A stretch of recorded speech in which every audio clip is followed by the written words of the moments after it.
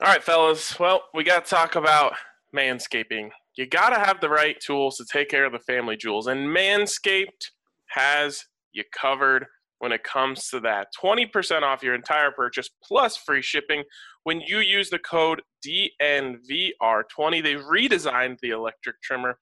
They spent 18 months perfecting the greatest trimmer ever created. And let me tell you, folks, if you haven't used the correct tools for that job, once you do, you'll wonder why you ever weren't using a Manscaped trimmer. So make sure you hit up Manscaped. Make sure you use the code DNVR20 to get free shipping and 20% off your entire purchase. Broncos country is sitting in the south stands, drinking the Coors from Mile High. The best part of the weekend, hugging a perfect stranger as they become a friend, having a good time when the orange and blue WIN, tuning in every day with the good folks down at DNVR. Welcome in to the DNVR Broncos podcast presented by MSU Denver Online. Go to msudenver.edu/online to scope out all they have to offer. There's never been a better time than right now to further your education, that degree that you've been wanting to get. I can't think of a better time to jump in and start taking care of that right now. They've got 40 plus online hybrid programs and 750 total classes. So make sure you head to msudenver.edu/online. Good morning, gentlemen. Good morning. You guys ready to educate the people? What, we didn't educate him yesterday? At MSU Denver? Exactly. Yes, I mean, they're definitely ready to educate the people. I think we were joking about this yesterday, that if MSU Denver ever wants to offer like a draft course or a Broncos history course, we're the guys to do it. Yeah, seems like that might be a little too much of a cop-out class. Hey, I took bowling when I was in college. I took golf when I was in college. Wow. It's okay to have these one credit throwaways that are just, I would argue, learning a life skill, but okay, fun. I took a guitar class and a singing class. Wow. Well, Harvard of the West, where I went, they didn't offer those easy classes, guys. Oh my God. What's the easiest class you took? Probably, philosophical thinking. Oh, shut up. Can't even name one off the top of my head. Oh man, I'm so glad I didn't go there. I wouldn't have made it. Okay, couple things that I want to talk about with you guys today, and the first one, I feel like I need a boat horn ready for this one, because Albert Breer came out. No, Is that it? Too early. Okay. Sorry. Albert Breer came out yesterday and said that the Broncos are a team that is vigorously trying to trade up in the draft, but not for a wide receiver, for a tackle. And this is where I go, because that is the official sign that we have entered smokescreen season. So you're not buying it? No, I'm not buying it. No. Smokescreen season came late this year. I think the groundhog saw his shadow or something, because I haven't been hearing a lot of these types of reports recently until about yesterday, and that's what inside 2 weeks to the draft. So smokescreen season, a late arrival. Smokescreen season usually starts at the league meetings.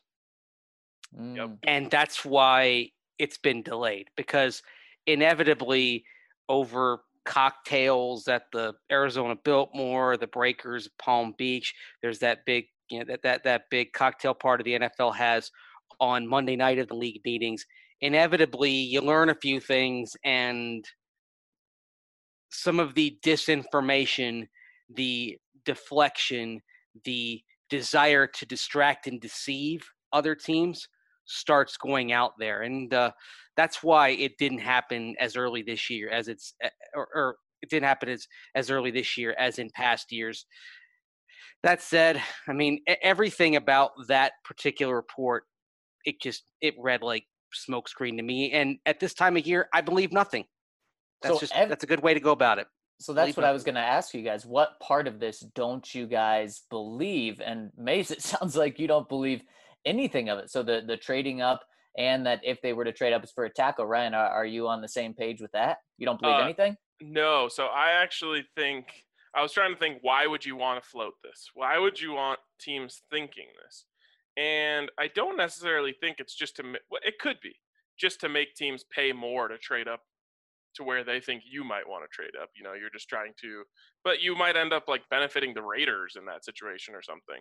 So to me, you are hoping that teams think you want a tackle so that they don't feel, so that teams who want a receiver don't feel like they have to jump you. That's my best educated guess here as to, if you were throwing out a smoke screen, what would it be? Okay, you're saying, hey, we really want to trade up to get a tackle. So the teams that are behind you, if they believe you, which they'd be idiots to believe that in the first place, but there are a lot of idiots in this world, then they're saying, okay, so the Broncos are trying to get up to 9. Well, that's got to be for Tristan Wirfs, and we're sitting back here hoping to get Jerry Jeudy. So we just got to get to 10 to get in front of the Raiders or whatever, you know what I'm saying. So that is my best educated guess as to why you would float this. It wouldn't make any sense to me to let the information get out if you were actually trying to just trade up for a tackle. That can only be detrimental to you in the long run. So that's my best guess at what they're trying to pull off here. Well, and then also on top of that, not only do you get teams thinking that they can sit back for wide receiver, but then you have teams that maybe want to tackle that are just behind you, that start jumping you to get a tackle. And then what does that do? Well, if you really want a wide receiver, then it pushes wide receivers down the board. But guys, well, first, wouldn't it be fun to be John Elway and to be in his inner circle and just be able to leak totally false information and just mess with people? Wouldn't that be a blast? It would be fun. Yeah. I feel like, the draft day movie, which Zach and I committed to watching, was that 2 drafts ago? Yep.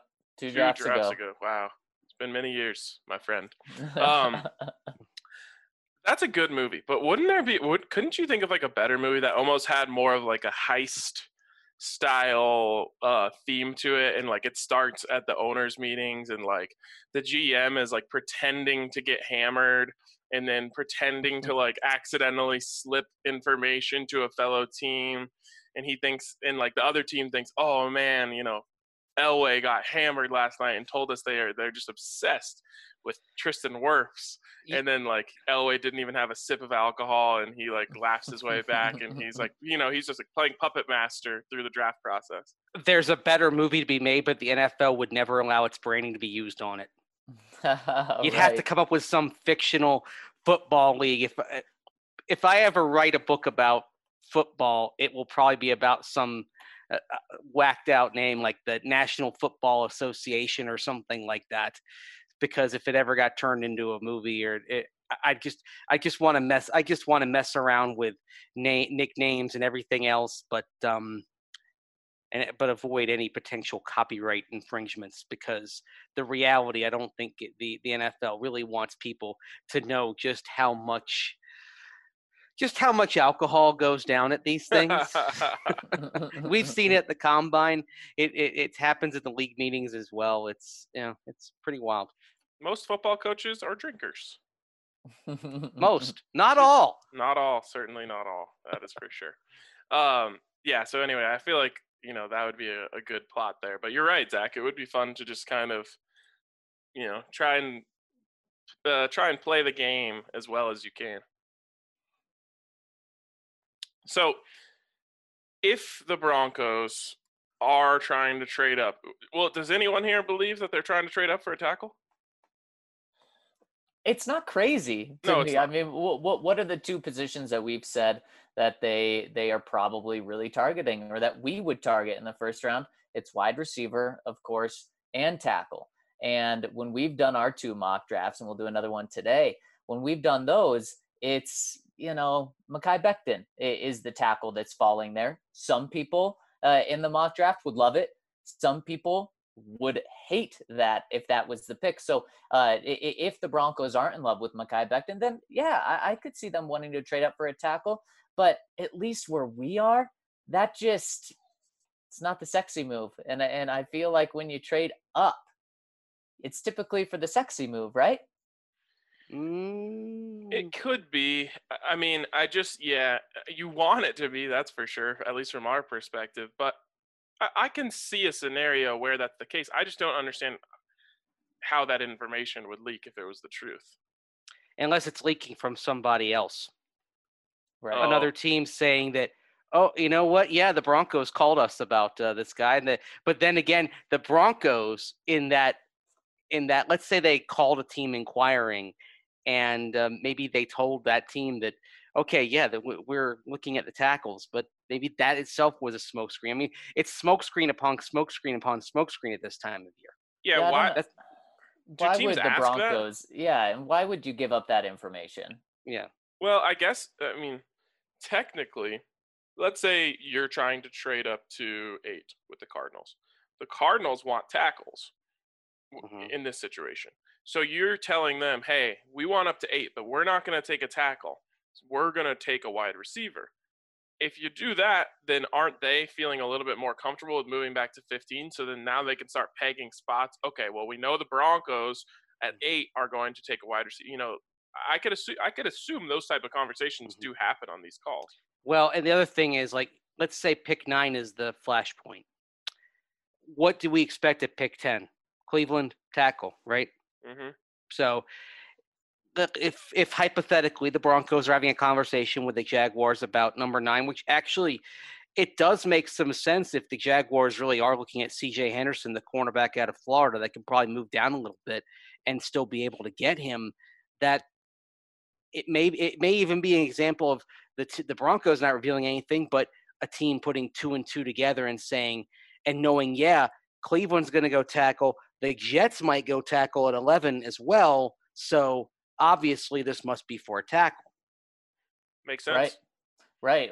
And according to Breer, it doesn't seem like he was just, he heard from the Broncos that they were trying to move up, because he said they were pretty pointedly investigating trading up in the first round, which to me would, if I'm doing my best guess, would mean that he's talked to multiple teams ahead of the Broncos who have said, yeah, the Broncos have called us, in order for him to use those kind of heart of words for that, which is interesting. And, maybe every team right now is calling. Maybe John Elway, just instead of 3 days before the draft, he just decided, I'm going to do this 2 weeks before the draft and investigate. And then leading up to the draft, every team's going to do the same thing. But I would imagine he's called multiple teams if that's really the case.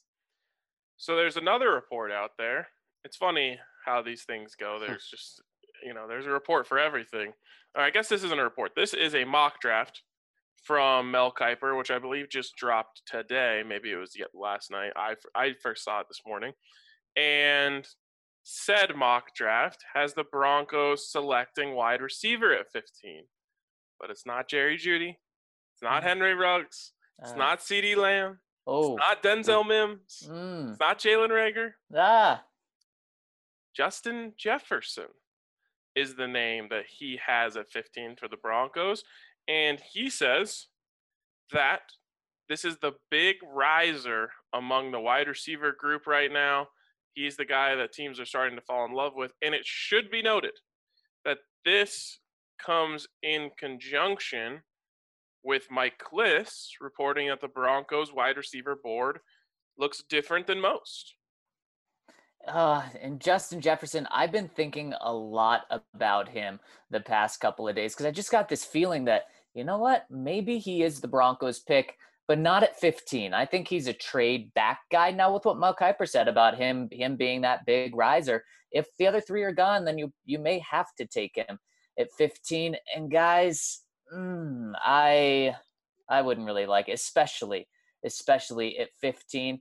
To me, he's, how we talked about Jerry Jeudy maybe not being truly elite in one like sexy category. Like Henry Ruggs is elite in speed.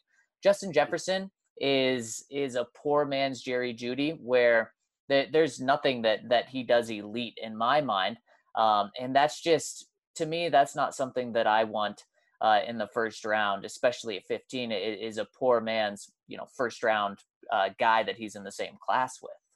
Yeah, and you're trying to figure out a comp for Justin Jefferson, and going back and going through some drafts and thinking, okay, he's a little bit lighter than, say, a Sammy Watkins or a Chris Godwin, roughly the same size, a lot of the same attributes that they share.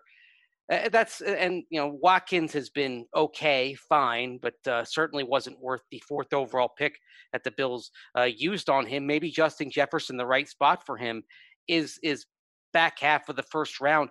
But the other thing to consider with Justin Jefferson, he had a good season in 2018. He had an explosive season in 2019 after Joe Brady came in at LSU as the offensive coordinator. So you're sort of looking at trying to discern the chicken or the egg here regarding Justin Jefferson. What led to that explosion? Was it the scheme? Was it Joe Burrow and him taking a step forward to being number 1 overall pick? Or was it something that or was it more Justin Jefferson doing stuff on his own? That's the part, as I go and watch LSU and I watch Joe Burrow and then watch Jefferson, it's a little tough to figure, because Jefferson, if you look at his Oklahoma film, for example, he's getting away from people once he gets the ball. But at the same time, there are a lot of times where Joe Burrow's throwing him open over the course of the season. Yeah, it's always hard to evaluate guys like this, but the same can be said about these Alabama prospects. That True. The scheme makes it all easy for them. You got 4 first-round picks lined up wide. The defense is effed before the ball is even snapped. A couple things about Justin Jefferson, just to kind of set the stage for people who haven't heard his name much. On NFL.com, Lance Zierlein has his comp as Greg Jennings. How do you feel about that? Wasn't there a video game little clip with Greg Jennings? Yeah. Isn't he put the team on his back though? He did put the team on his back with a broken leg, right? Yeah. Man, I feel like solid. That's how I feel about that pick in that comp. Greg Jennings. Yeah, the receivers you're talking about, kind of making the comps. I mean, I said recently I looked at Chris Godwin and Sammy Watkins. There's even a little bit of a Torrey Smith if we go back to the early 2000s. And Greg Jennings was he was terrific back in 2010, catching a lot of passes from Zach's favorite quarterback, Aaron Rodgers, as the Packers won the Super Bowl. Rodgers was lucky to have him. Oh, man, alive. But the thing about Greg Jennings, as good as he was at his peak, was he ever somebody that you feared? And I think the types of receivers that you're making the comp to, that I'm kind of looking at him and comparing him to, they're good receivers, but they're not receivers that you fear. And to me, that's the difference between, say, a Henry Ruggs and a Justin Jefferson, is that Henry Ruggs, you're going to have to fear him. You know who was feared? Darren Sharp, one of the hottest hitting safeties in the league. He's feared, but for different reasons entirely. Fortunately, he's behind 5 yards. Yeah, that guy's behind bars now, thankfully. Yes. I don't think Mace understands this old school YouTube video that we're referencing.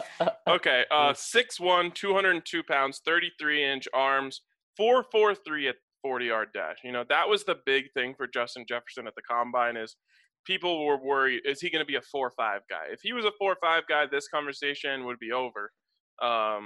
He wouldn't have been in these first round conversations. But the 4.43 came in, which gave people confidence. And my favorite thing about him, I shared it the last time I was on the podcast, is what I heard about his eyes. He is one of the few people who doesn't have a dominant eye, or has 2 dominant eyes, however you want to look at it. And someone actually in the DNVR lounge the other day gave me a quick way to test which of your eyes is dominant. So you take your fingers like this, right? You make that little tiny, and then you center something. So like you could like center Zach's left eye. Then if you close your left eye and it's still centered, then that means your right eye is dominant. If you close your right eye and it's still centered, then that means your left eye is dominant. Fascinating. Mace, I think you're holding the circle too close to your face. You got to look through this little guy, the little diamond. I can't close my left eye without help. We really need the visual element here. So if the left eye is open and it doesn't move, that's the dominant eye. Well, you've got it centered in front of your left eye, don't you? No, it's centered. It's centered in between my eyes. Oh, it looks like it's in front of your left eye. It does look like it's. This is hilarious. Anyways, I'm definitely right eye dominant based on that test. Yeah, I'd be left. He's especially with the eye thing and saying that, and his production was absolutely insane last year. Absolutely insane, especially down the stretch, especially in the playoffs when he's playing great teams. So I can't discount that. And I'm not saying he's not going to be a good player, but especially with the eye thing, solid. He's going to be a quarterback's best friend. And that's the first line of his profile here on NFL.com. And pretty much anything you read about him, that phrase is in there. And that's a great asset to have. That's a great asset to have, especially when you have a young quarterback. But it's like Mace said, it's not something you fear. I don't think that's special. I think that's a great attribute to have. And I feel like the Broncos can find that, especially in this draft in the second and third round. Now, let's say take Denzel Mims, for example. Denzel Mims is taller, longer, bigger, faster. Yep. And not as good of hands, though. Not as good of hands. Did succeed with lesser quarterbacking, but then Mims got down to Mobile and balled out. So, I mean, it'll be fascinating to see how this ends up playing out over the years. I would still take Mims over Jefferson. That's me. Well, Jefferson probably has a way higher floor, right? Where he has a higher ceiling. And maybe that's part of the Broncos' thinking here is that, okay, if we get a receiver, we don't need a receiver 1, we need a receiver 2. So he can be somebody like a Henry Ruggs who doesn't have all the attributes of a Jerry Jeudy, but he's got blinding speed.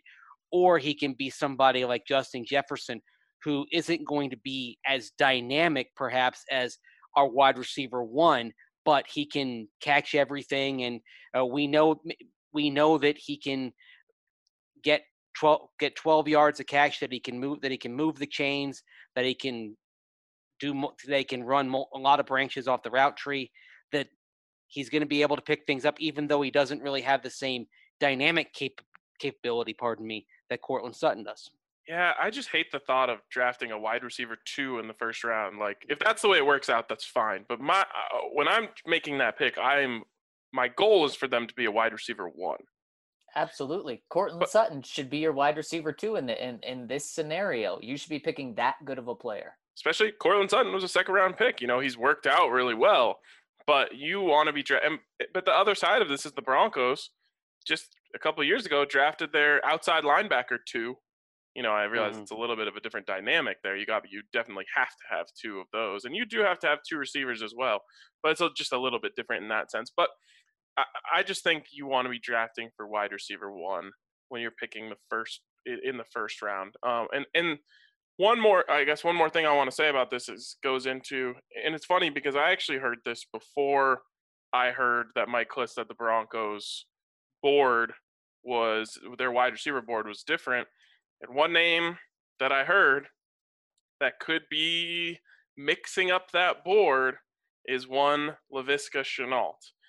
Based on some little birdies I heard from yesterday, it sounds like the Broncos could be quite interested in Laviska now. At where, I do not know that.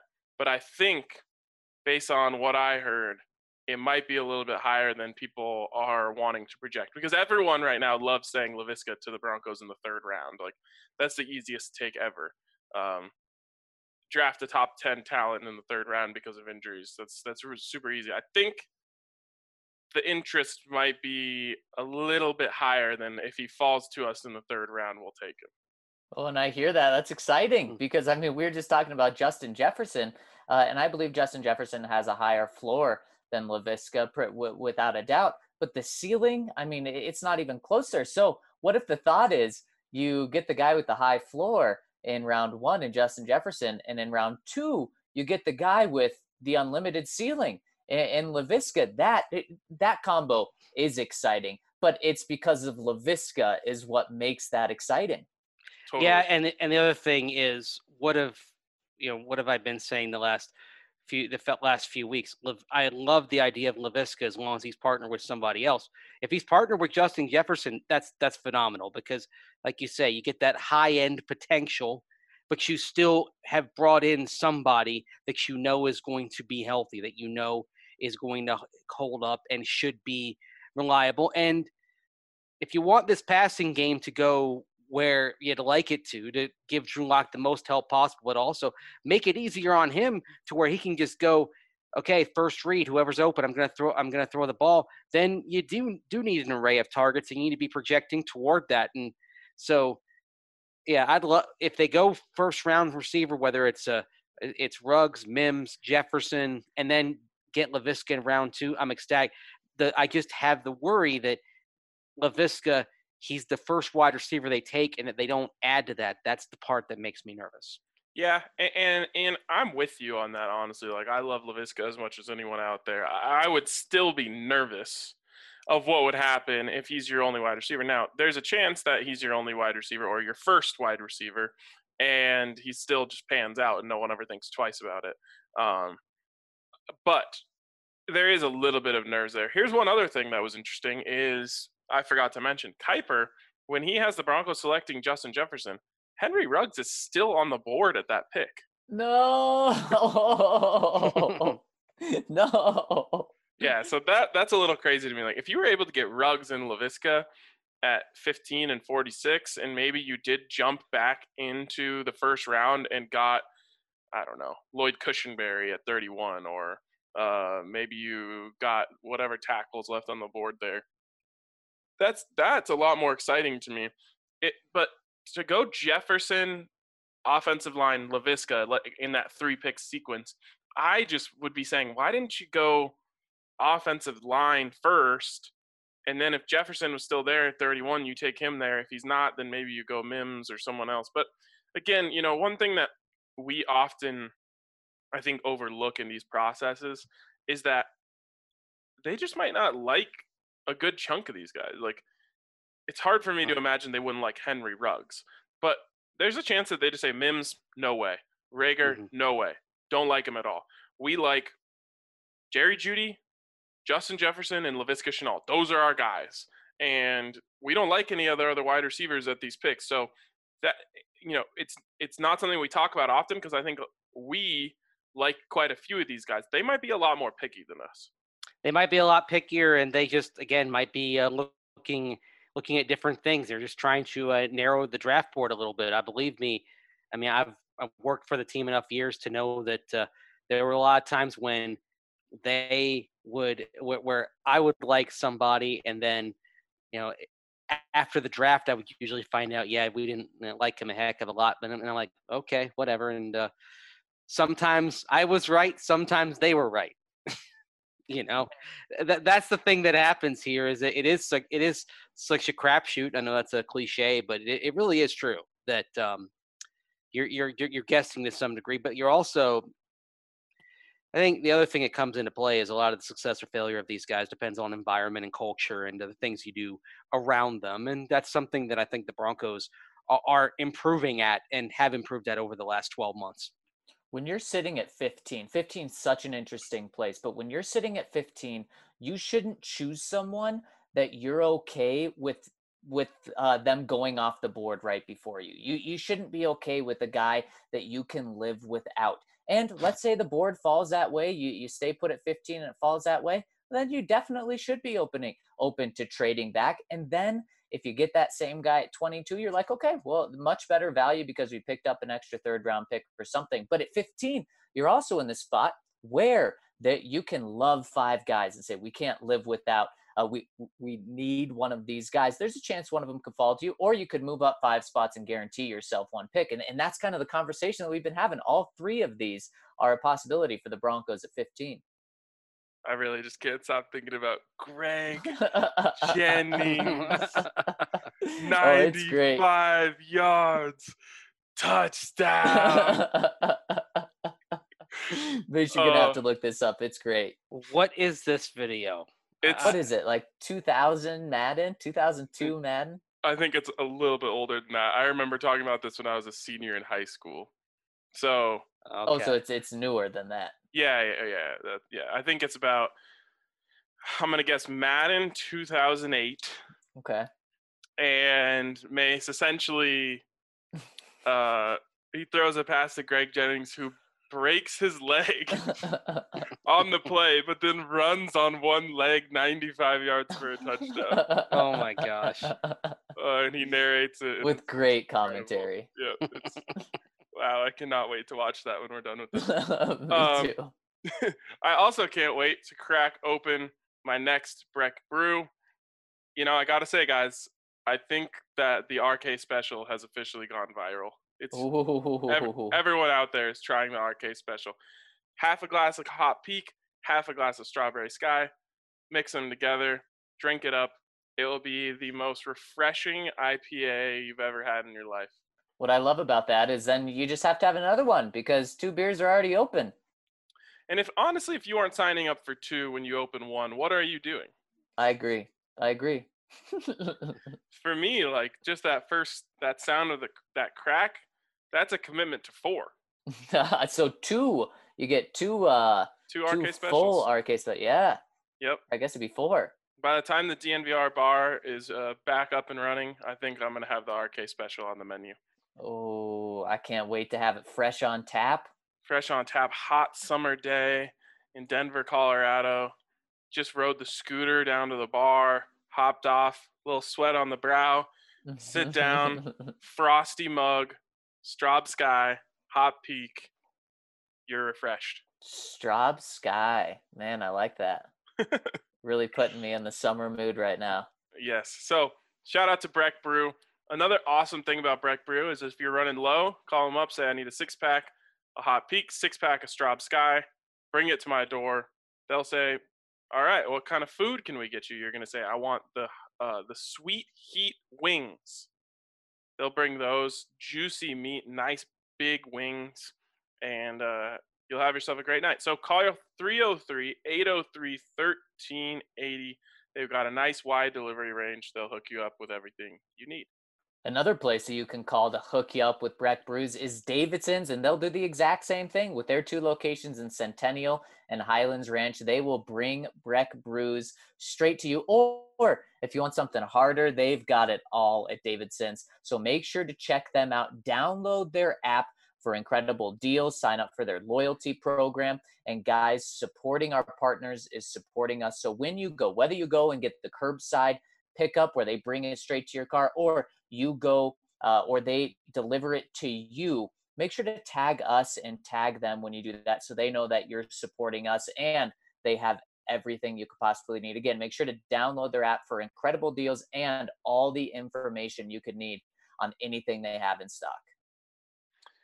All right, let's jump into the questions here. I thought that was a great first segment, so let's keep it rolling with a good question segment. The first one comes in from R. Burley. Hey, guys. Have to disagree with the binary nature about your discussion on the first round trades, especially in 2012. I don't think it's fair to label that a loss because Hightower has been a bit better than Wolf. Wolf was an important part of a Super Bowl winning defense, and we got Danny Trevathan later in that same draft, as well as Brandon Marshall the next year.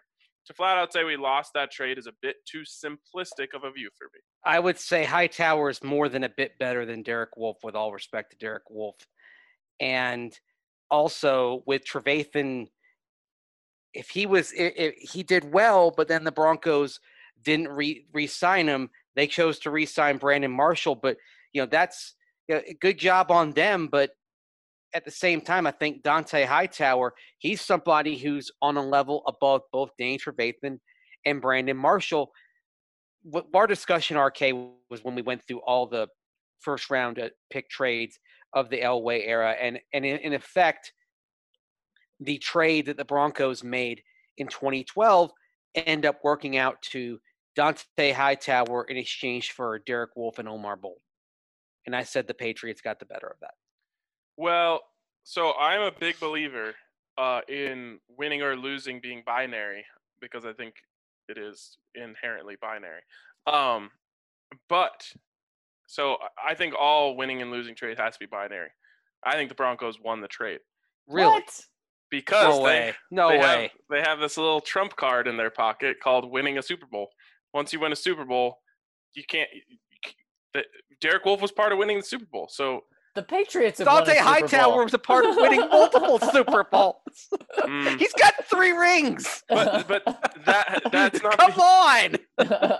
Those two things can't be equated. Oh. This is how you could say. I guess maybe it isn't as binary as I thought. Maybe both teams won the trade because it's not as if it's not both as if teams you are can say, happy. well, if you just took Dante Hightower, you would have gotten as many rings as he got. Not necessarily, but I think both teams can say they were happy with it, just like the Seattle-Denver trade of 2016. The Broncos got Paxton Lynch. The Seahawks got Jermaine Ifedi and Nick Vanette out of that Yes. deal. Yeah, both teams lost. Right. Now, I'm saying the Broncos were the bigger loser, but Jermaine Ifedi was the target of Seahawks fans' ire for the last 4 years, in much the same way that Garrett Bowles has been the target of Broncos fans' vitriol. All I'm saying is, if you win the Super Bowl, there's no point in going back and trying to change things. What if you could have had Danny Trevathan and Hightower? How about that linebacker combo? That sounds Or- amazing. But who's playing Derek Wolfe's position? Who's the Dirk Nowitzki, or who's the Steve Nash, And that's where you'll never know, because it's a way leads on to way thing. But another thing out of that trade is the Broncos, of course, they traded down again. The second trade down, the Bucks moved in to pick 31 and picked Doug Martin. That's one where I will argue, if the Broncos had Doug Martin in 2012, they're world champions. That's interesting. Because they would have been in a much better position in that Baltimore game to run out the clock than trying to, just to hand the ball off to running backs who weren't power backs and just hope for the best. Well, I came around on this, R. Burley. I think you might actually be right that winning the trade may not be binary. I think maybe both teams won the trade. I will say that the Patriots got the better player. They got the better player. This trade is like the 51-48 Broncos-Cowboys game of 2013, in which you say, hey, both teams did really well, but one team got the dub. One team was just a little bit better, but both teams did really well that day. The Cowboys played very well that day on offense. Tony Romo, for most of the day, was the equal of Peyton Manning, but just wasn't quite enough, wasn't quite as good. Well, Lone Star Bronco jumps into this conversation and says, I have to agree with R. Burley. Shane Ray, while not a longtime starter, was incredibly important to a Super Bowl winning team. What about the all-time where missed and Shane Ray held it down? What about the all the time where was fresh because Shane Ray was holding it down? Hindsight is great, but without Shane Ray, I'm not sure Denver wins Super Bowl 50. The same can be said for Wolf. Is Laken Tomlinson helping keep Tom Brady and Cam running for their lives and shutting down the run? I don't know. Interesting discussion, but I don't feel it can be as cut and dry. As Ryan says, if you win the Super Bowl, it was all worth it. One thing about Shane Ray, though, they were getting equal production in a fill-in role from Shaq Barrett that year. Yeah. Again, these things are all very interesting because you just don't know what would have happened if you take that out. And so with Laken Tomlinson, your interior offensive line looks a hell of a lot better over the last few years than it has. I think something that also needs to be thrown in this argument talking about Super Bowls, the Super Bowls that you didn't win because you didn't have good enough production at a certain position or something. To me, unless we're talking about quarterback, I'm always taking the better player. And what I mean is, unless we're talking about quarterback, if you're going to give me a Hall of Fame defensive lineman or a Pro Bowl quarterback, you may have to go with the Pro Bowl quarterback there. So take quarterback out of the discussion.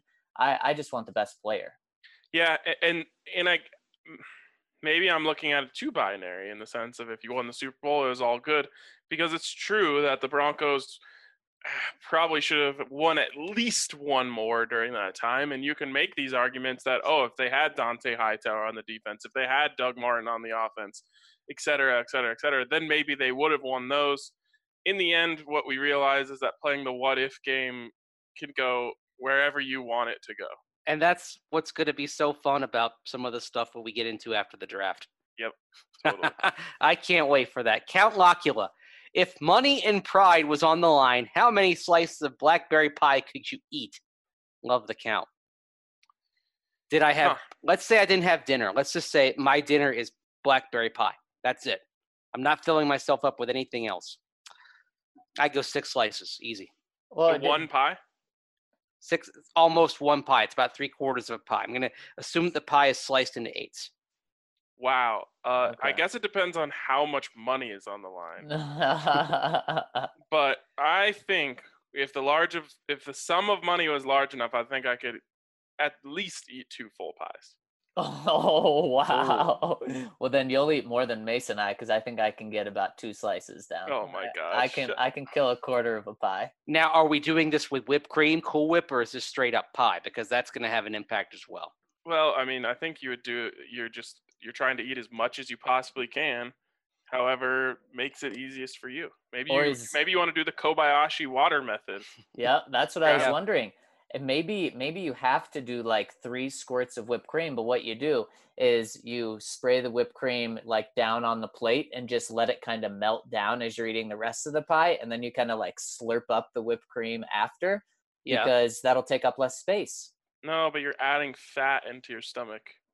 It's true. I'm saying at least 2 pies. I think I could do it. For what? Wow. We're saying like 5 G's is on the line if you can eat 2 pies. Wow. Yeah, well, man. How many pounds is that? How many pounds do we think a pie is? Because blackberries are heavy. Yeah, the other thing is, do we have a caveat that says you have to keep it down to get the money? Or can you refund it a couple of hours later? Well, I mean, they're not going to have security on you. I think you got to keep it until the check's in the bank. Yep. I think that's fair. Yeah. Well, so you got to keep it down. Have you ever done a hot dog eating contest? No, and I have no desire to. Why? No, just curious if you dunked the bread in. Wait, Zach, I don't think you were in were you in the Discord, or were you in the lounge when we were talking about hot dogs the other night? Yes. Okay, yes, you were. I was. I couldn't remember if you were part of the debate. I'm not going to get into it. From Ohio Broncos 70. Hey, guys, following the trend of yesterday's comment asking for your favorite non-Broncos or Bucks players. Sorry, I forgot who posted it. Who is your favorite non-Nuggets or favorite team's players? We all know Zach's answer of Russell Westbrook, but I'm interested to hear the rest. With my favorite team being the Cleveland Cavaliers, I have to say my favorite non-Cav is Paul George. Mace, who's your favorite NBA player? Okay, well, my favorite all-time player is Michael Jordan. And I pulled for him and I pulled for the Bulls. And then right after that, I moved to Seattle and went to a lot of Sonics games. I could literally walk there from my apartment, and I started following the Sonics. And then they moved, and so I've been kind of an NBA team agnostic ever since. So as far as players that I like that I didn't have an active rooting interest in, I always liked Rick Fox. How about a player that's active? Player that's active. Well, I mean, for me, this would be kind of not my team. The more I watch Jokic, the more I like him. Kind of. I mean, it's a little bit of a cop out to choose Denver, but yeah. Jokic is just a marvel to watch. Yeah. It's like how you look at him and then you watch him, and there's a little bit of how does he do that? Oh, totally. Because he just doesn't look the part at all. No. Nope. Yeah. Athleticism it's a comes in many forms. It's again old school. A little bit of Arvydas Sabonis back when he played for the Soviet national team in the '80s. The Sabonis that came over to the Trailblazers. Active. He couldn't move, but when he was young and he was big and he could run the court and he could pop threes, shoot from anywhere. And Jokic kind of reminds me a little bit of that. Yep. For me, I've always been just a 3-point shooter my whole life. So my favorite players outside of Denver are always the 3-point shooters. The one that I've just loved forever is Kyle Korver. Okay. I thought you were gonna go that Golden State team, and I wasn't gonna have any of that. No, I mean, I'll be honest. Before they became the villains of the NBA, I really loved Steph Curry. But then once they became a super team, he wasn't fun to like anymore. And then he also got like too cocky in like an annoying way. I usually like players that are cocky, but the way he did it really annoyed me. So he's my least favorite player. Just player, not talking about the person, but player. Least favorite player probably in all of sports. I started disliking them right when they beat the Nuggets. Right, same. That's exactly. And the funny thing is, I remember saying before the series, I said, this sucks because I'm going to end up hating Steph Curry by the end of this series. Yeah. And it was totally true. And the same thing happened this last year with Damian Lillard. Like, I also think I used to think Damian Lillard was really dope. And now him, McCollum, all those guys, Seth Curry, like, I hate them all. There are guys that you hate because sometimes they're just good and they play for another team and they drive you a bit crazy. But then there are guys you hate because they're sociopaths. That's where Grayson Allen plays like a sociopath. He's on another level of hate entirely. He's so irrelevant now. And the funny thing is, like, it's not. I didn't even end up disliking Damian Lillard because he played so well against the Nuggets. The Nuggets actually completely clamped him in that series. But it was just the way they were acting on social media and in the media and the way they were talking, and they're so whiny. They were brutal on social media. Yeah, they really were. Anyways. And I got to clarify on Grayson Allen, this isn't a Carolina Duke binary thing for me because one of my favorite players right now is Zion. Okay. I absolutely love watching him. I loved watching. Carolina beat Duke when Zion got hurt, but I was mad when he got hurt because I wanted to watch him play in that game against Carolina in Cameron when his shoe exploded. That was a bummer. I like finesse. So I don't get enjoyment of watching Zion or even like I appreciate LeBron, but I don't think it's that much fun watching him play. I like seeing the players who can make the touch shots and all that stuff, not just blow by, like just bowl through everyone and dunk it. But power's part of the game too, though. I mean, he overpowers people and he's got enough agility to get past people. I love that he's a freight train coming down the court and that he can posterize you, try to figure out a way to stop him. Yeah, no, I mean, like I said, I respect it, but like I'd much rather see like a little like fake with the shoulder fade away from the baseline than like a tomahawk dunk. Just I love Zion too. I miss basketball. Yeah, me too. I miss lots of sports. He has a second question here though. He says, any chance on a DeMonte Thomas return? Didn't think we'd be talking about DeMonte Thomas this offseason. He was one of my favorite depth pieces on the team, and even though he had that injury that got him off the team, I still think he deserves a spot on this team.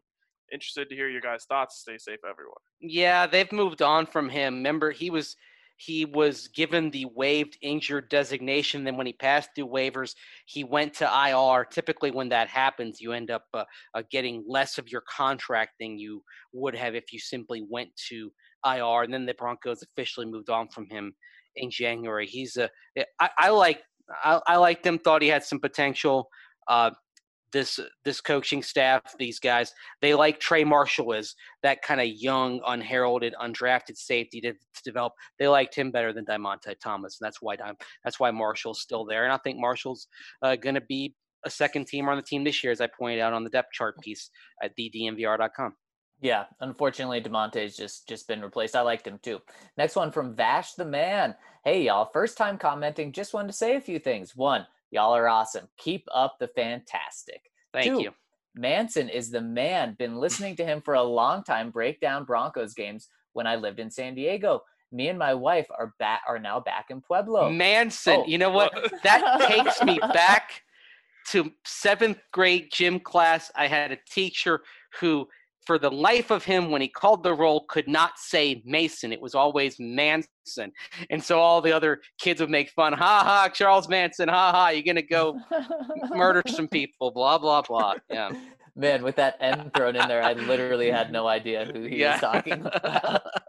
And he says, 3, you got me after being back in Pueblo, Colorado now for a 1 year. Been freeloading y'all podcasts. I finally pulled the trigger and signed up for a plan. And I'm fortunate to work at an essential job. Keep up the great work and look forward to the season. Go Broncos. And thank you. I mean, I know for continuing to work. I mean, it's not just the medical personnel. It's all those whose jobs are essential, whether it's working at a grocery store, working at a plant. So it's not just the medical personnel that are out there keeping society going just at some risk. So Vash the man, we all salute you. Really appreciate what you're doing, and thanks for riding with us. And one last thing, ladies and gentlemen, we got him. Hey. All right, from Love Thunder Down Under, the new Colts secondary logo is perfect. Perfectly represents the franchise in the post-Peyton era. Why?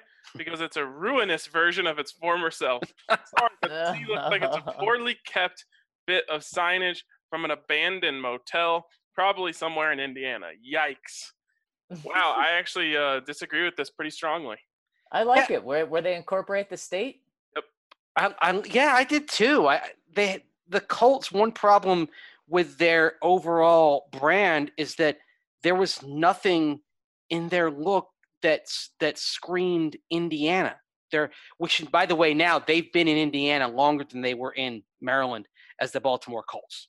So, and Colt is a Maryland nickname because of all the horse racing out there, the Preakness in Baltimore, etc. So I liked it because finally they have something that screams their home state that they call home now. So I always look at this stuff and I say, if I was a fan of this team, would I want gear with that on it? And when it comes to that, I definitely would. I would be getting the blue shirt with the big old white, C on there with the state in there. I think they did a pretty damn good job of incorporating something that is new, while not sacrificing the the tradition that exists within their logo. Right, because they have a good overall look. They have a good logo, but also seeing that reminded me that one of the few bad things about Colorado is the shape of the state. Yep, you can't really do anything with it the way the Colts have that logo. The Saints have an alternate logo with the map of Louisiana and the fleur-de-lis on it. The Tampa Bay Lightning in the past used a logo with a map of the state of Florida and a lightning bolt kind of crossing each other. That we can't do that here with our teams. It's the only, again, one of the very few bad things about Colorado. I just had a good idea, but I'm not going to share it on this podcast. Oh, but it involves that. The shirt idea.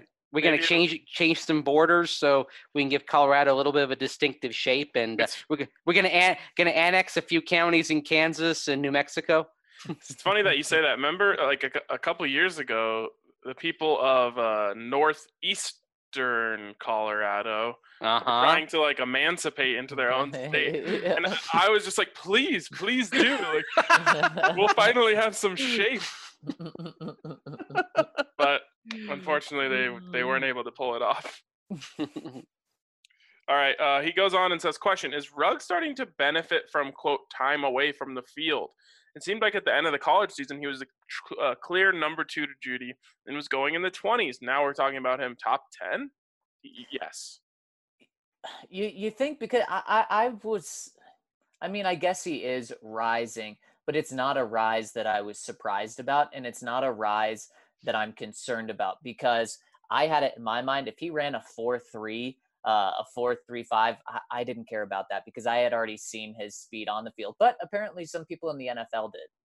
Yeah, and I think internally, Ruggs was always a little bit more highly regarded than he was publicly, just because people knew about his speed and the Tyreek Hill projections were already happening last year. What always fascinates me, though, is the guys that rise not earlier in the offseason, because Ruggs had risen, I think, in the first several weeks to 2 months of the offseason. But the guys that are rising right now, and those are the ones that have to, I think I always have some alarm bells ringing about that, because here we are basically 3.5 months from any real football having been played other than the national championship game. And I feel like this is where teams sometimes start focusing on the wrong things and guide themselves into mistakes that they wouldn't make if the draft was closer to the season and the evaluation was more film based. So I think that just the longer we get away from the games, the more teams fall in love with traits. And it's not always the worst thing, but the thing that Henry Ruggs has is we already know for a fact that he is elite at something. He is elite at running. And there are very few things that you can determine, will this still be elite in the NFL? A lot of these things, and I think another one is route running. I think that that since Jerry Jeudy is an elite route runner, he will continue to be an elite route runner. But all of these things aren't direct translations. The one thing that is that if he is just a lightning bolt, he's going to remain that. And I think that teams, as they get closer, they love that they can count on that. They know that he's going to be a burner no matter what. Yep, exactly. They have that in their back pocket, knowing that they get something elite in this draft. But for me, it would be a concern if he wasn't always high on my board. But because he was always high on my board, he hasn't changed much. But Yeah. I do agree. You should caution some risers. We've been saying Ruggs at 15 when Ruggs was in the 20s. Now we're saying Ruggs at 15 when he's in the 10s. Like, it's true that we've been on him for a while because we think he's a really good fit for what the Broncos are going to do. But I think that over time, teams just fall in love with elite aspects of a player rather than the full body of work. Right. Mile High Mike checking in. Hey, fam. Great pod like always. You guys have great discussion, and Mace is always locked and loaded with stats and football history. But on this particular topic, I disagree that Elway's past failures mean a trade up for an elite player in the 2020 draft is a bad move. The only way we're looking back a year or two from now saying trading up for CeeDee was the wrong move if he gets hurt and never fully recovers, and Denzel Mims becomes the next Michael Thomas as a surprise second-round slam dunk. Unfortunately, it's hard to really predict these things. But to wrap up my point, the past bad drafts don't mean a trade up for someone in the Big Seven is the wrong move. I don't think we ever said that it was the wrong move. I think the way I was viewing it was that John Elway may look back and say, every time I've traded up, it hasn't worked out. But look, when I traded back last year, boy, that was a brilliant move. And so it could make him lean that way. I'm not saying it's going to eliminate him trading up, and I'm not saying it's totally bad if they trade up. Yeah, I think part of it is it's just kind of think twice, make sure that you want to do that, because if you are borrowing from later draft capital to make this move, you might be saying, okay, we're only going to get one guy, whereas you stand pat, you might get two receivers. I mean, I think let's say hypothetically you're talking about trading up for CeeDee Lamb. Would you rather have CeeDee Lamb and that's it at receiver? Or would you rather stand pat and maybe you are taking a Justin Jefferson, as Mel Kiper Jr. suggests, but then you're also getting LaVisca?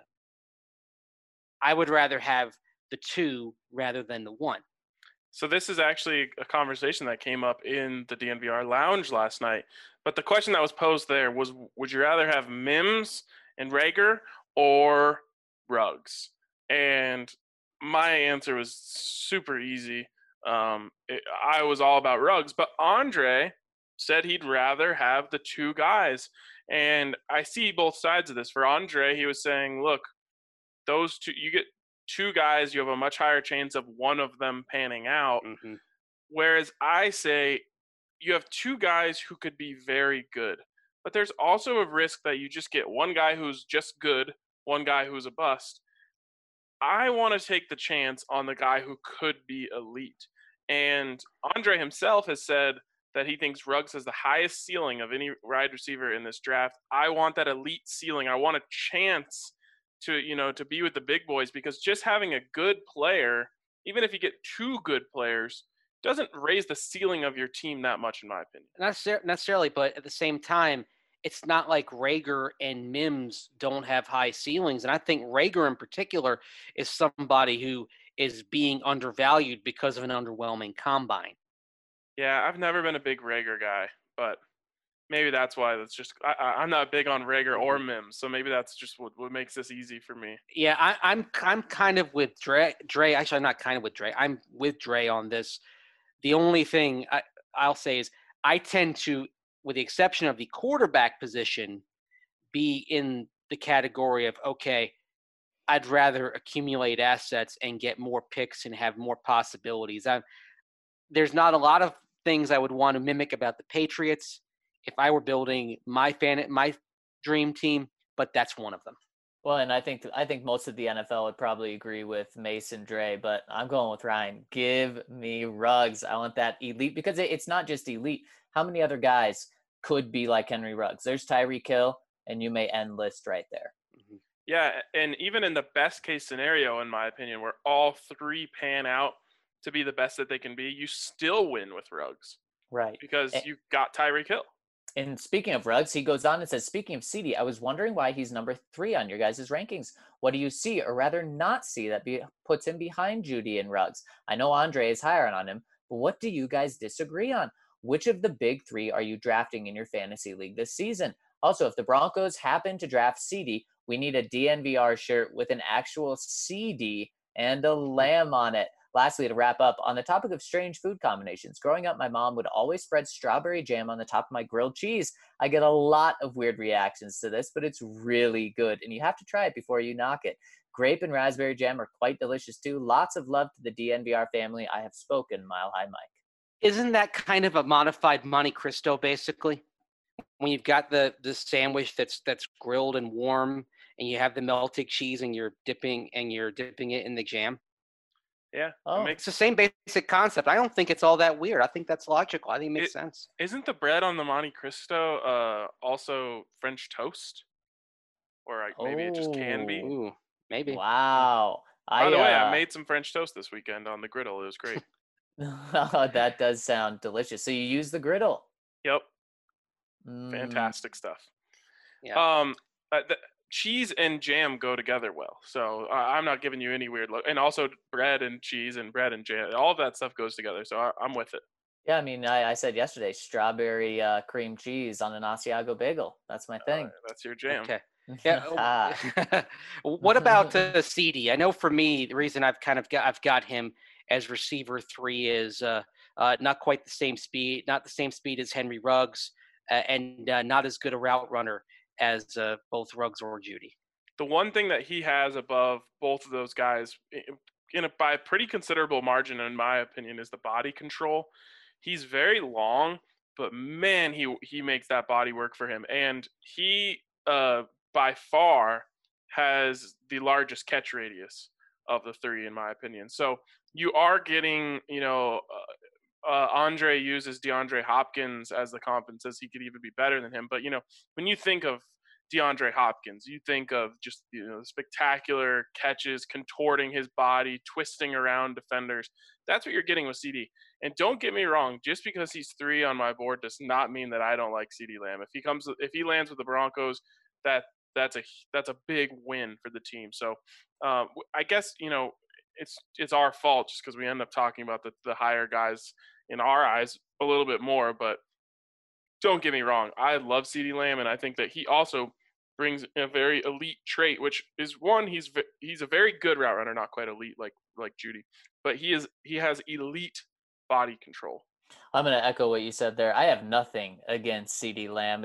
The top 3 receivers in my eyes are far and away better than the others. And so they're very close in a group together. Those 3 are super close. Jeudy, Ruggs, Lamb, very slim margins. If the Broncos get any of those 3, it's a great win. I just like the ceilings of Ruggs and Jeudy a little bit more than Lamb, but that's not a knock on Lamb. And I'll be honest, the lack of production in the college football playoff was just a little bit of a red flag for me. Now he got himself open. He should have had a touchdown on one of the plays, but he didn't make the play. So like, it's not like he was completely invisible, but it was a little bit of a red flag for me. I have to go back and look at the numbers, but in that college football playoff game, he didn't exactly, shine and make you say, okay, that guy can ball out against any level of competition. But Jalen Hurts didn't play that great either. So It's true. It's true. Tater Tot Tom chimes in and says, "Hi, as a special education teacher to elementary school students, I'm curious, what grade or subject would you teach if you were a teacher, and why? Thanks." PE.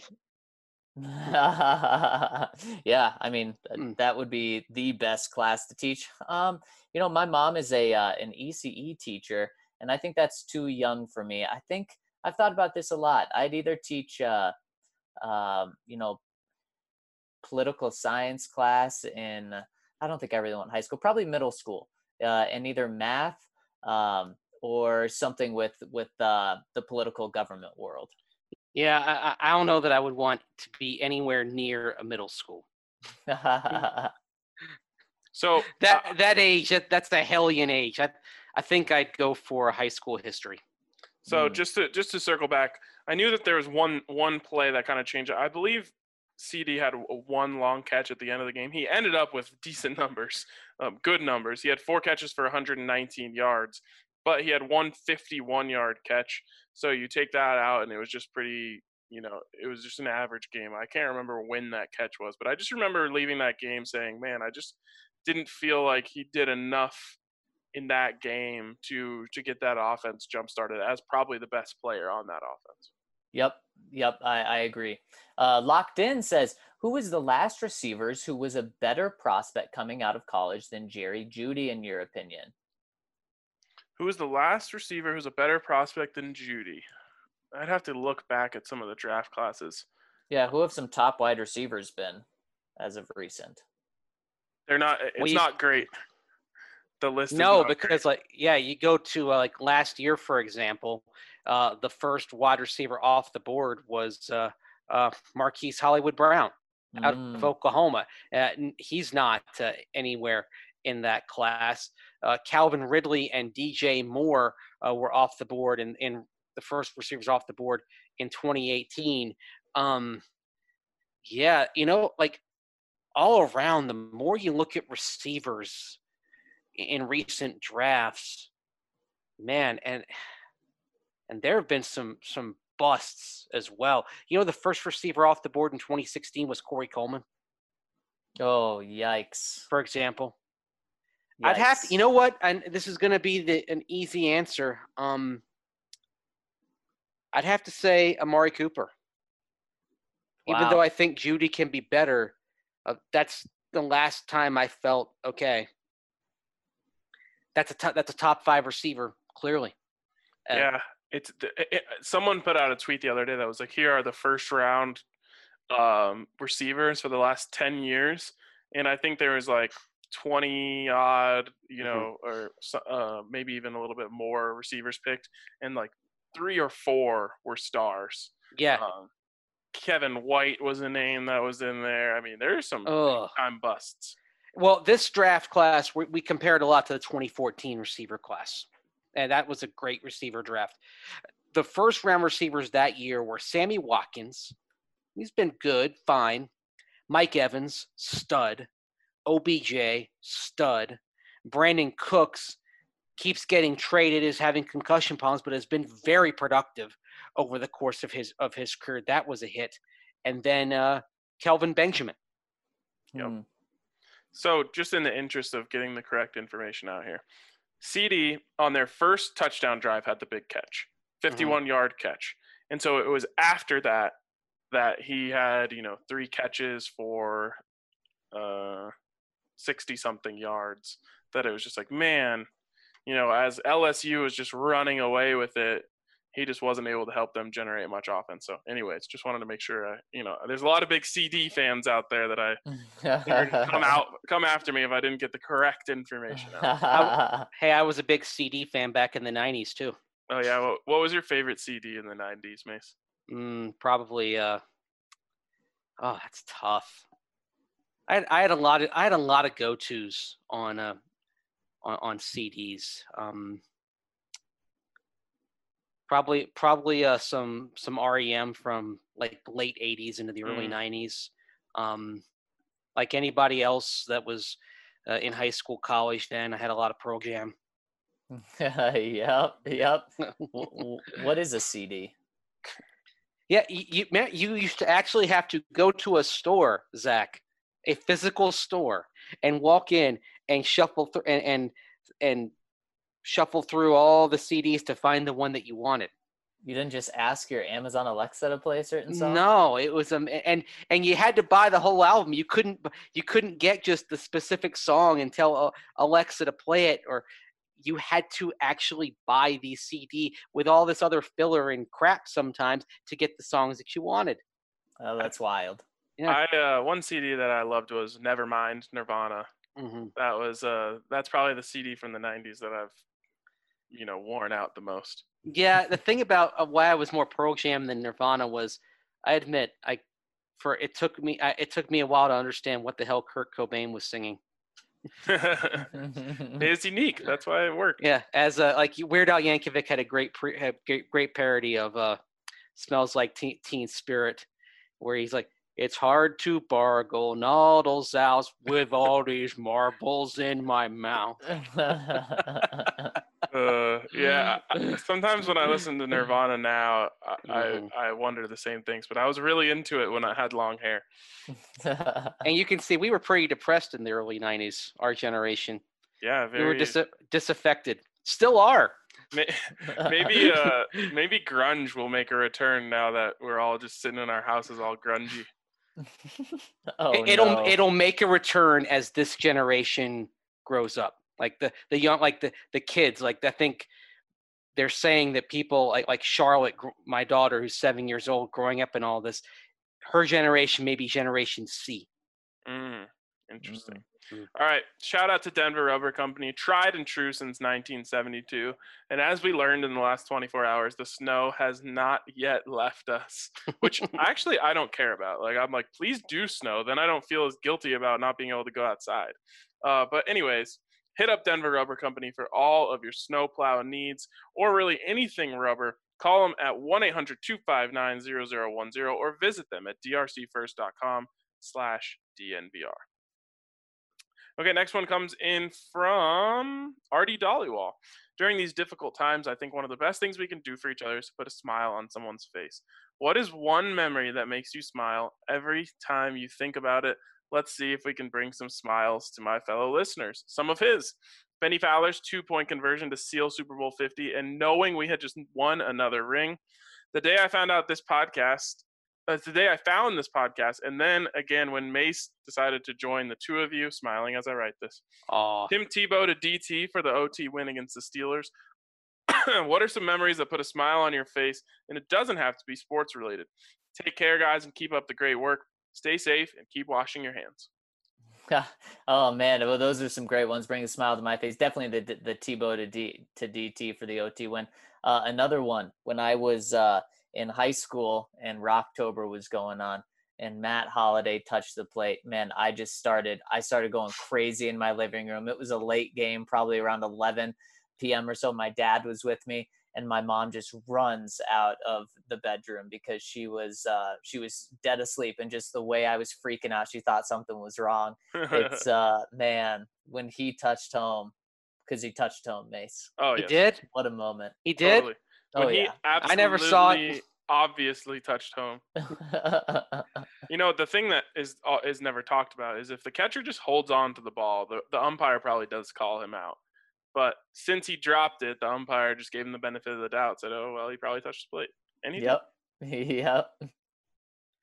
Oh boy, I don't want to pin the prick in or be the pinprick in the balloon of Colorado sports legends, but yeah, I guess I could draw a lot of hate by saying he never touched home and that Colorado shouldn't have had a fifth down to beat Missouri. Well, You can talk about that all you want, but again, with the fifth down, they don't. If the down marker is the correct down, they don't spike the ball on fourth down. They just run a play. I've heard this argument many times before, and it's foolproof. We'll never be able to know what would have happened on that play. It's all in the realm of what if, though. But anyway, what would that have done for Missouri?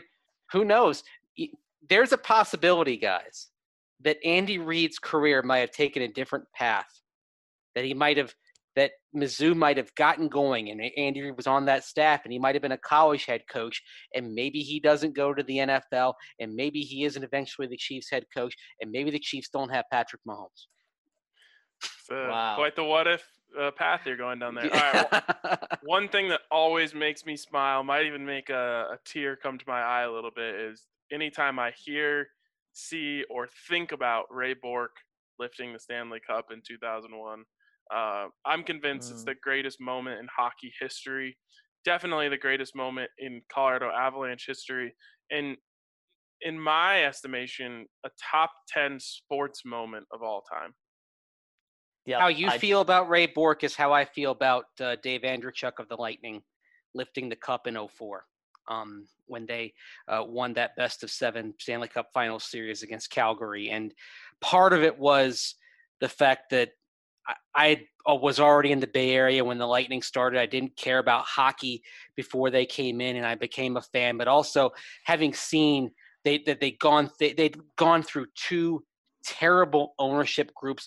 Literally, they had one ownership group that was connected to the Japanese mafia, and they had another ownership group that was fronted by a guy who was a borderline revivalist preacher who sold the team at a loss after 1 year because he couldn't handle it.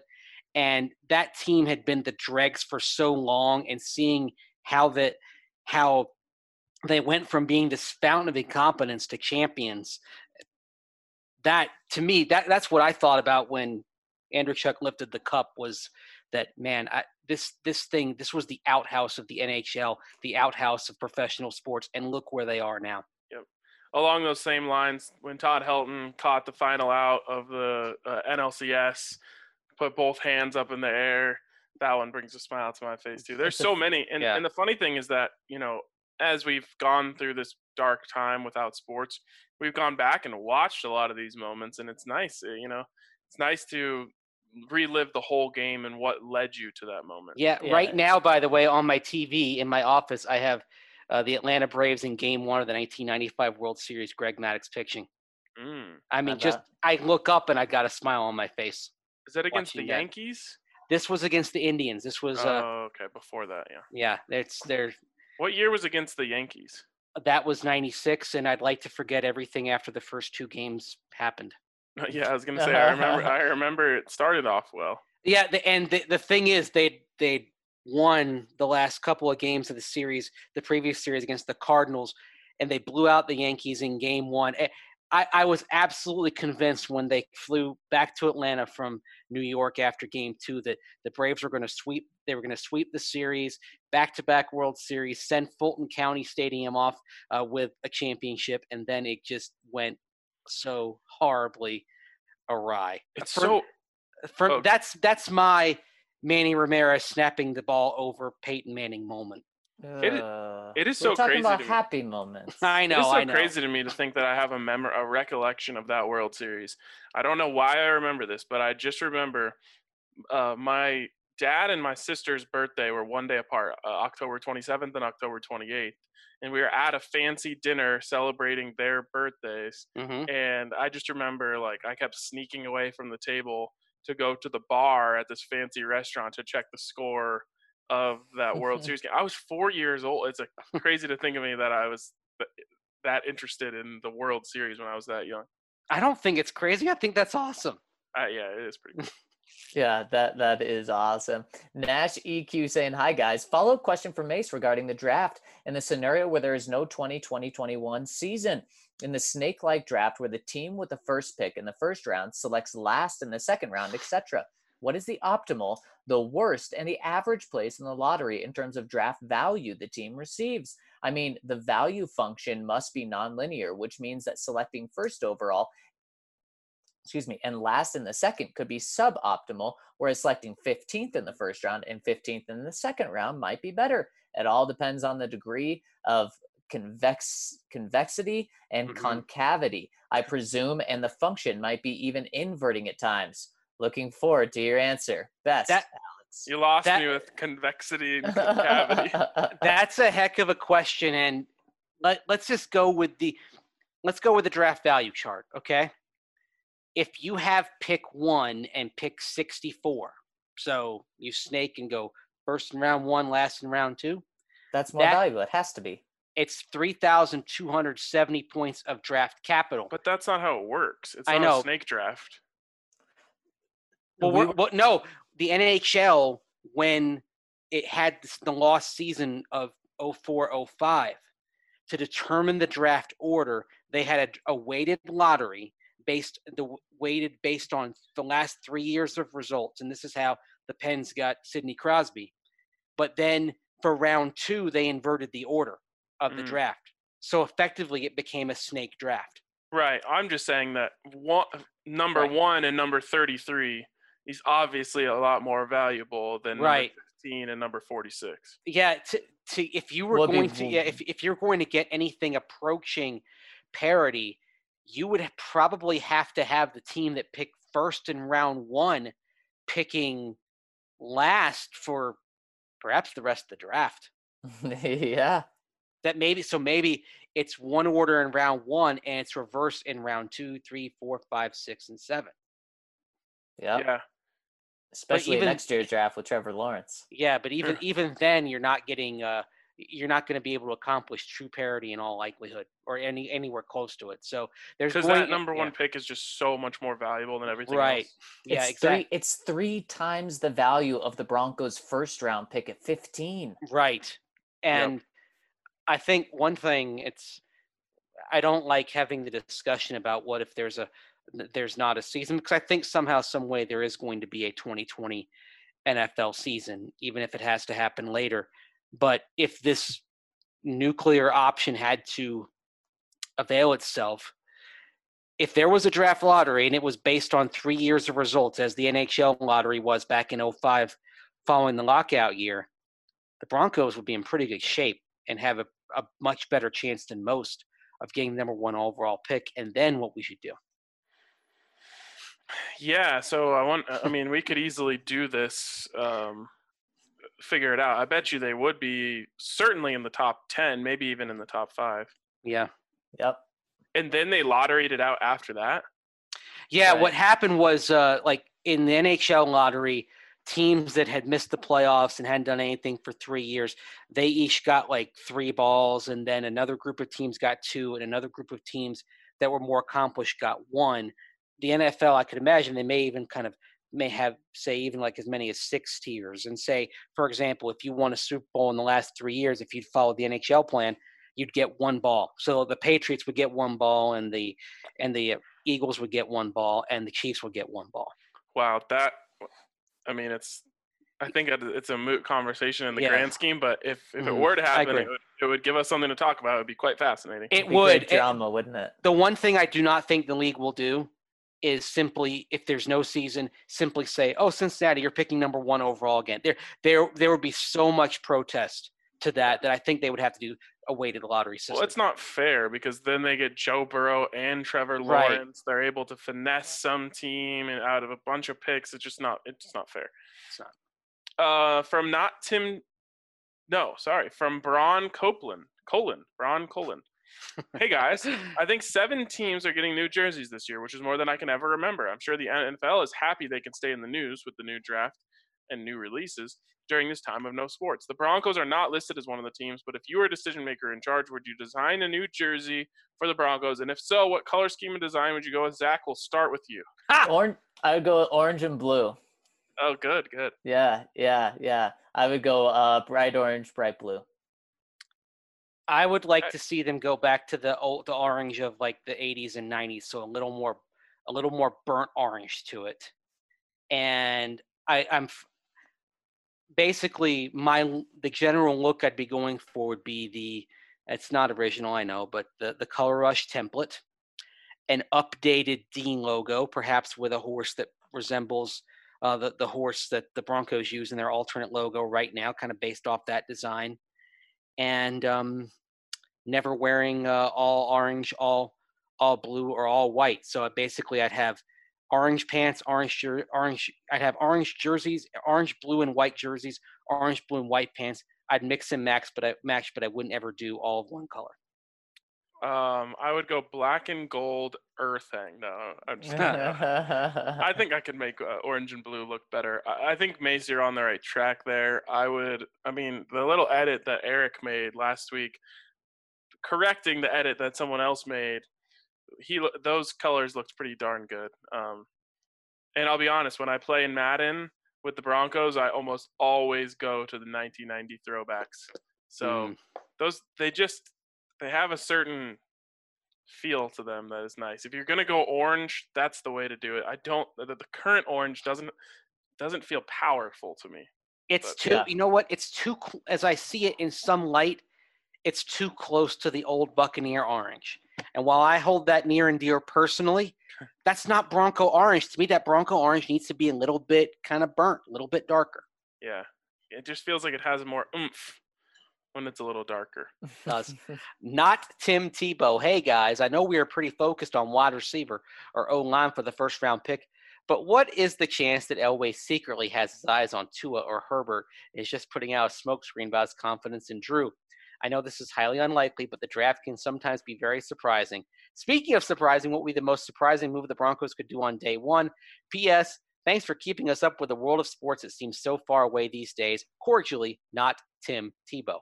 To answer your second question in conjunction with your first, the most surprising thing would be drafting Justin Herbert or Tua, although I would love one of them. Well put. I mean, that is the bit. That would be the, as they say in the election, that would be the October surprise. We somehow got a negative iTunes review for going down the hypothetical road of the Broncos drafting Tua the other day. Oh my gosh. We were just trying to have some fun, explore an interesting situation. There's literally nothing happening. So we went down an interesting road. I thought we had fun with the conversation, and we got blasted for it. Wow, so I guess we can't go down that again. Anyways, that is most certainly the most surprising thing they could do is draft a quarterback. And if it were to happen, I mean, you would send an entire fan base into a frenzy. Yeah. It wouldn't necessarily be all bad. It would just be chaotic. Now, I think if it was Herbert, there would be a lot more negative reaction. If it was Tua, like, it would just be out and out chaos across the board. Like, Twitter would be losing its mind, and people are just like in the streets yelling illegible sentences, and it would just be utter chaos. It would be. That howl at 8 p.m. would be something else. Yes. From LDJ, yesterday's pod was awesome. Ella, you answered the questions in the first segment that I had. Thanks, Ella. Mace, who would you compare Mims to? I'm sorry, guys. I love Denzel Mims. I'm 55% trade down and take Mims and get more pieces, and 45% take top 3 tackles or top 3 wide receivers. I love Mims. Mace, I ask you this. I see AJ Green. Ball skills and agility, but a faster receiver. And I think that DBs will be frustrated when they're guarding Cortland. He's making catches you can't defend, and you're guarding Mims and he's making catches you can't defend. It would frustrate secondaries. So what do you think, Mace? Has he grown on you? I, at this point, want Judy at 15 or trade down. I'd be happy with Ruggs or Lamb, but I really like Mims. If I can trade down and get him and more picks, that would be awesome. He started growing on me down in Mobile, watching him in particular in some red zone drills, watching him on some fade routes, and then seeing that he had the whole package as well, but showing really good body control. I really don't want to compare him to A.J. Green because A.J. Green, for most of the decade, has been a top 5 receiver. So that's a lofty comparison. But best case, I think LDJ, you got a point there. I'm just wondering how LDJ feels about Denzel Mims. Does anyone know? What I'm thinking is if something is growing on your package, make sure to check out Manscaped. Use that code DNVR20. But LDJ, if John Elway feels this way about Denzel Mims, there's no trading down. You pick him at 15. Let me ask you this, Mace. Uh-huh. Senior Bowl performance: Denzel Mims or Terry McLaurin? Ooh. As far as I'd say Mims actually better. Okay.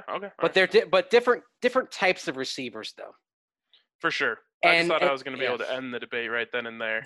And part of it with McLaurin was it wasn't just what he did on the field. It was getting a chance to talk to him and really just being impressed with him as a person, impressed with his leadership, his everything. Like there wasn't a line, that there wasn't a box that he didn't check off in terms of good on the field, good route runner, but also good leader, great presence, makes players around him better, all that stuff.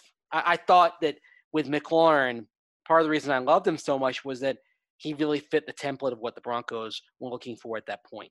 The thing that really kills me is the chemistry that Terry McLaurin and Drew Lock had, and that he was on the board there for the Broncos multiple times.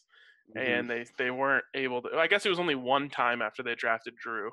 But I just thought maybe after you made that pick, you're thinking, man, let's pair him up with that guy that he was just diming up all week at the Senior Bowl.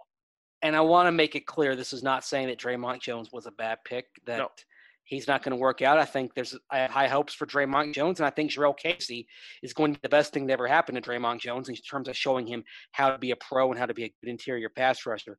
But, man, I just love McLaurin, and I wonder how our discussions of this draft would be different if Terry McLaurin were a Denver Bronco. We'd be probably talking about Kinlaw a lot more. Yeah. Interesting. Mm-hmm. All right. Next one coming in from Flaccoholics Anonymous. Hey, guys, I'm all out of football questions for the moment, so here's a random one to fill time. I'm a huge proponent of shower signings. Shower singing. Wow, I was thinking of John Elway and, boy, a lot of different other things. Shower singing, as it's the best way to start off the day with a smile on your face. My go-to song is always American Pie by Don McLean. The Mount Everest of one-hit wonders. What are your go-to songs to sing in the shower? Don't pretend you don't do it. No judgment here. Keep up the great work, and thank you for keeping us sane during these crazy times. I don't sing in the shower. I may sing when I'm kind of walking around the house. Sometimes late at night, I'll walk. There's a hallway outside of my office in the basement, and if I'm trying to kind of get my mind going, I'll sometimes kind of walk back and forth for a bit, and that's where I'll sing. And unfortunately for me lately, just to try to lighten the mood, it's been a lot of old ABBA songs. Oh, that's great. Take a chance on me. Oh my God, that's fantastic. I have to say, I am a devout shower singer. Honestly, don't even feel like you get as clean in the shower if you don't, rip off a little melody while you're in there.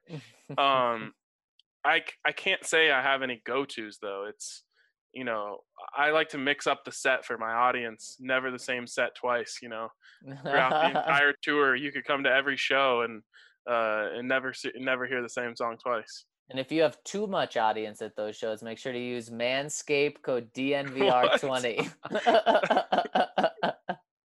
Groupies? Yeah. Zach, got any go-tos in the shower? No go-tos, but I do enjoy the shower singing. It's whatever comes to the mind, and I think that's what's magical about the shower singing. I was singing Cleopatra by the Lumineers the other day in there. That had a good shower melody to it. I love it. Great question. All right, last one here. Oh, probably not the last one. Got a couple more, but this one's from Montana Bronco. Hey guys, since I'm in the construction industry, I'm considered essential. So yesterday when I got home from work, I was going to take a shower, before supper.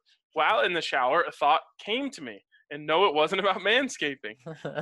If you are quarantined for 30 days, you cannot leave the house or have contact with anyone, and you have to choose one of these 3 appliances to live without. What would it be? Refrigerator, stove, or water heater? Ooh. Come on. And by the way, I don't think the shower after coming home from an essential job it's all that strange. I know my wife, before she leaves the hospital, she's taking a shower to make sure she gets all the, any potential contamination off. Oh yeah, So in this day and definitely. age, it makes a lot of sense. Ooh, you know This what? one, it seems hard at first. It's pretty easy in my mind. Definitely the stove.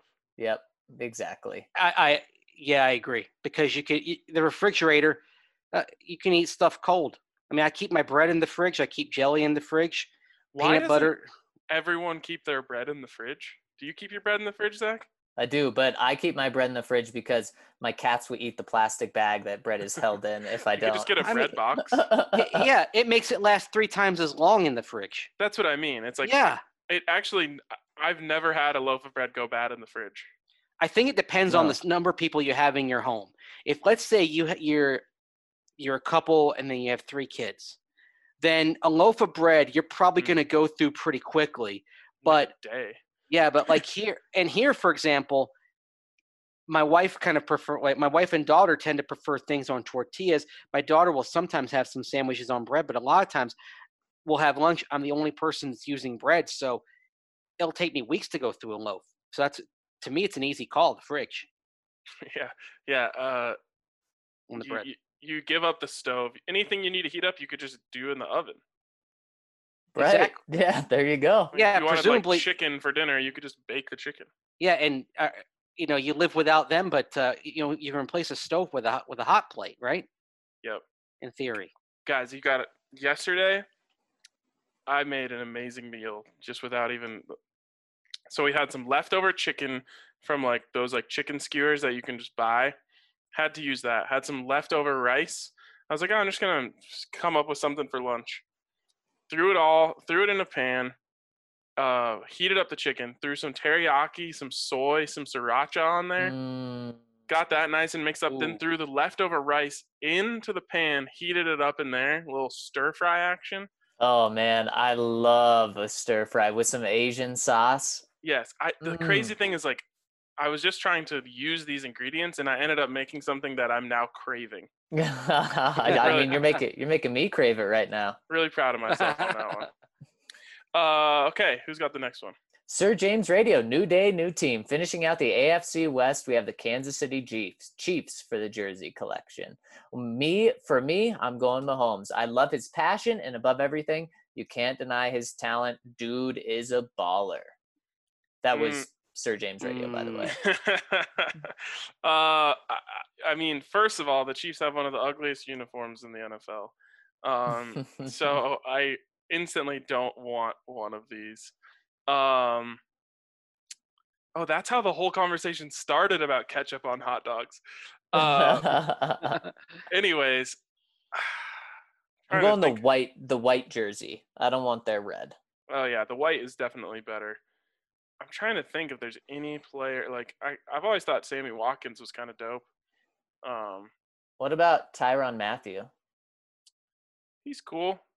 He has a good presence on Twitter. He seems like a cool guy. Mm-hmm. Um, I mean, Mahomes is just the classic. If you want the best player, that's what you get. could you get an Andy Reid jersey? Oh my god! From punt, pass, and kick Yeah. challenge. I've always had a great respect for Andy Reid. Yeah, I'm drawing a blank here. There's no buffs on the team. I don't have any good cop outs. Yeah, this is a tough one. No Mhm. former Broncos. Yeah. Mike Remmers is a Chief now. Oh, Oh, as a troll job. keep it in Von Miller's family. Get his son in that collection. I was thinking about this. Couldn't you see like the Chiefs like picking up Cam Newton and like using him as like instituting the RRPPO or something? Oh, that would be Well, dangerous. They did pick up from the XFL Jordan Samu, who was a dual threat quarterback in St. Louis with that team that was doing pretty well. So maybe that's kind of what they're thinking as a possibility, perhaps. Where did he go to Formation-wise. college? Mississippi. I literally can never get out of my head that he went to Texas A&M because his last name, Tamu. Texas A&M University. Drives me Man, that would crazy. have been great. I know, right? Hey, Do you guys remember at the Senior Bowl in 2019, Colin Saunders? He was the guy that could do the backflips Mm-hmm. Oh, yep. out of Western Illinois. I think I'm going with him. Oh, Okay. He seemed like he was a pretty cool dude to talk to that week. he was. I agree. Yeah. I'll give you that one. That's a good one. From Open, you're 75. One, the lounge is amazing. Great idea. It's awesome connecting with more Broncos fans in the DNVR family. And yes, if you haven't gotten in there yet, it is quickly becoming one of the coolest places to talk maybe the coolest place to talk Denver sports on the internet. So make sure if you haven't got in there yet, you check your email, log in to the DNVR lounge, hang out in there. It's totally worth it. You're going to love it. And if you aren't a member, heck, there's a lot of things that I say this is worth the price of the subscription. I think this might be worth the price of a membership right here. So make sure you check out the DNVR lounge. 2, we have to figure out a way to get a guest appearance on the pod by the count. His majestic commentary will indeed give me carpal tunnel as I skim a thesaurus. That, paired with Mace's stats, we will all be learned up, as Ryan would say. 3, Madden 20 question. I just got an Xbox in Madden. Is there somewhere everyone has their usernames? Would be fun to catch a game with you guys, even though I'm terrible. Actually, yes. I don't know how to get there off the top of my head. Tweet at DNVR_gaming and ask them for the spreadsheet, because they created a spreadsheet of the whole DNVR family and all the gamer tags on there. 4, final note. I got Mace's book in the mail today. Can't wait to start it tonight. Love all that you guys do for Broncos fans and the DNVR family. Well, thank you that's for getting the awesome. book. Really, it's one of the things that's really been cool for me the last few days, and I deeply appreciate this, is people that have been sharing that they either ordered the book or they just got the book or they're downloading it to read during the shelter-in-place time, and that means a lot, and I hope everybody enjoys it. And I thank you from the bottom of my heart for supporting my work. Yeah, that's everyone's got a little more time on their hands to read right now, so why not Yeah. check out Tales from the Denver Broncos Sidelines? Yeah, it's way too cool. And Mace was just tapping his chest, showing how meaningful it was to him. And Mace, you sound hollow. Well, Without sports, Don't- his soul has left his body. yes, I may be hollow in terms of lacking sports, but in terms of the support from this great DNVR community, I think our hearts and souls are full. Yep, without a doubt. Well put. Completely agree. And one of the places that makes this community possible is Green Mountain Dental Group. So when this is finally over and you need to go get your teeth taken care of, I'm sure everyone's going to be running through the game. I got to go get a haircut, got to go get your teeth cleaned, all the things that we haven't been able to do during this time. Make sure you check out Green Mountain Dental when you do that. And when you schedule a cleaning, x-ray, and exam, they'll hook you up with a free Sonicare toothbrush to keep your teeth pearly and white. But for today, that's going to wrap it up for us on the DNVR Broncos podcast. Thanks for tuning in. We're going to go do a mock draft, so make sure you check that out too. We'll talk to you guys tomorrow. You can't stop me. Cross the plane. Touchdown.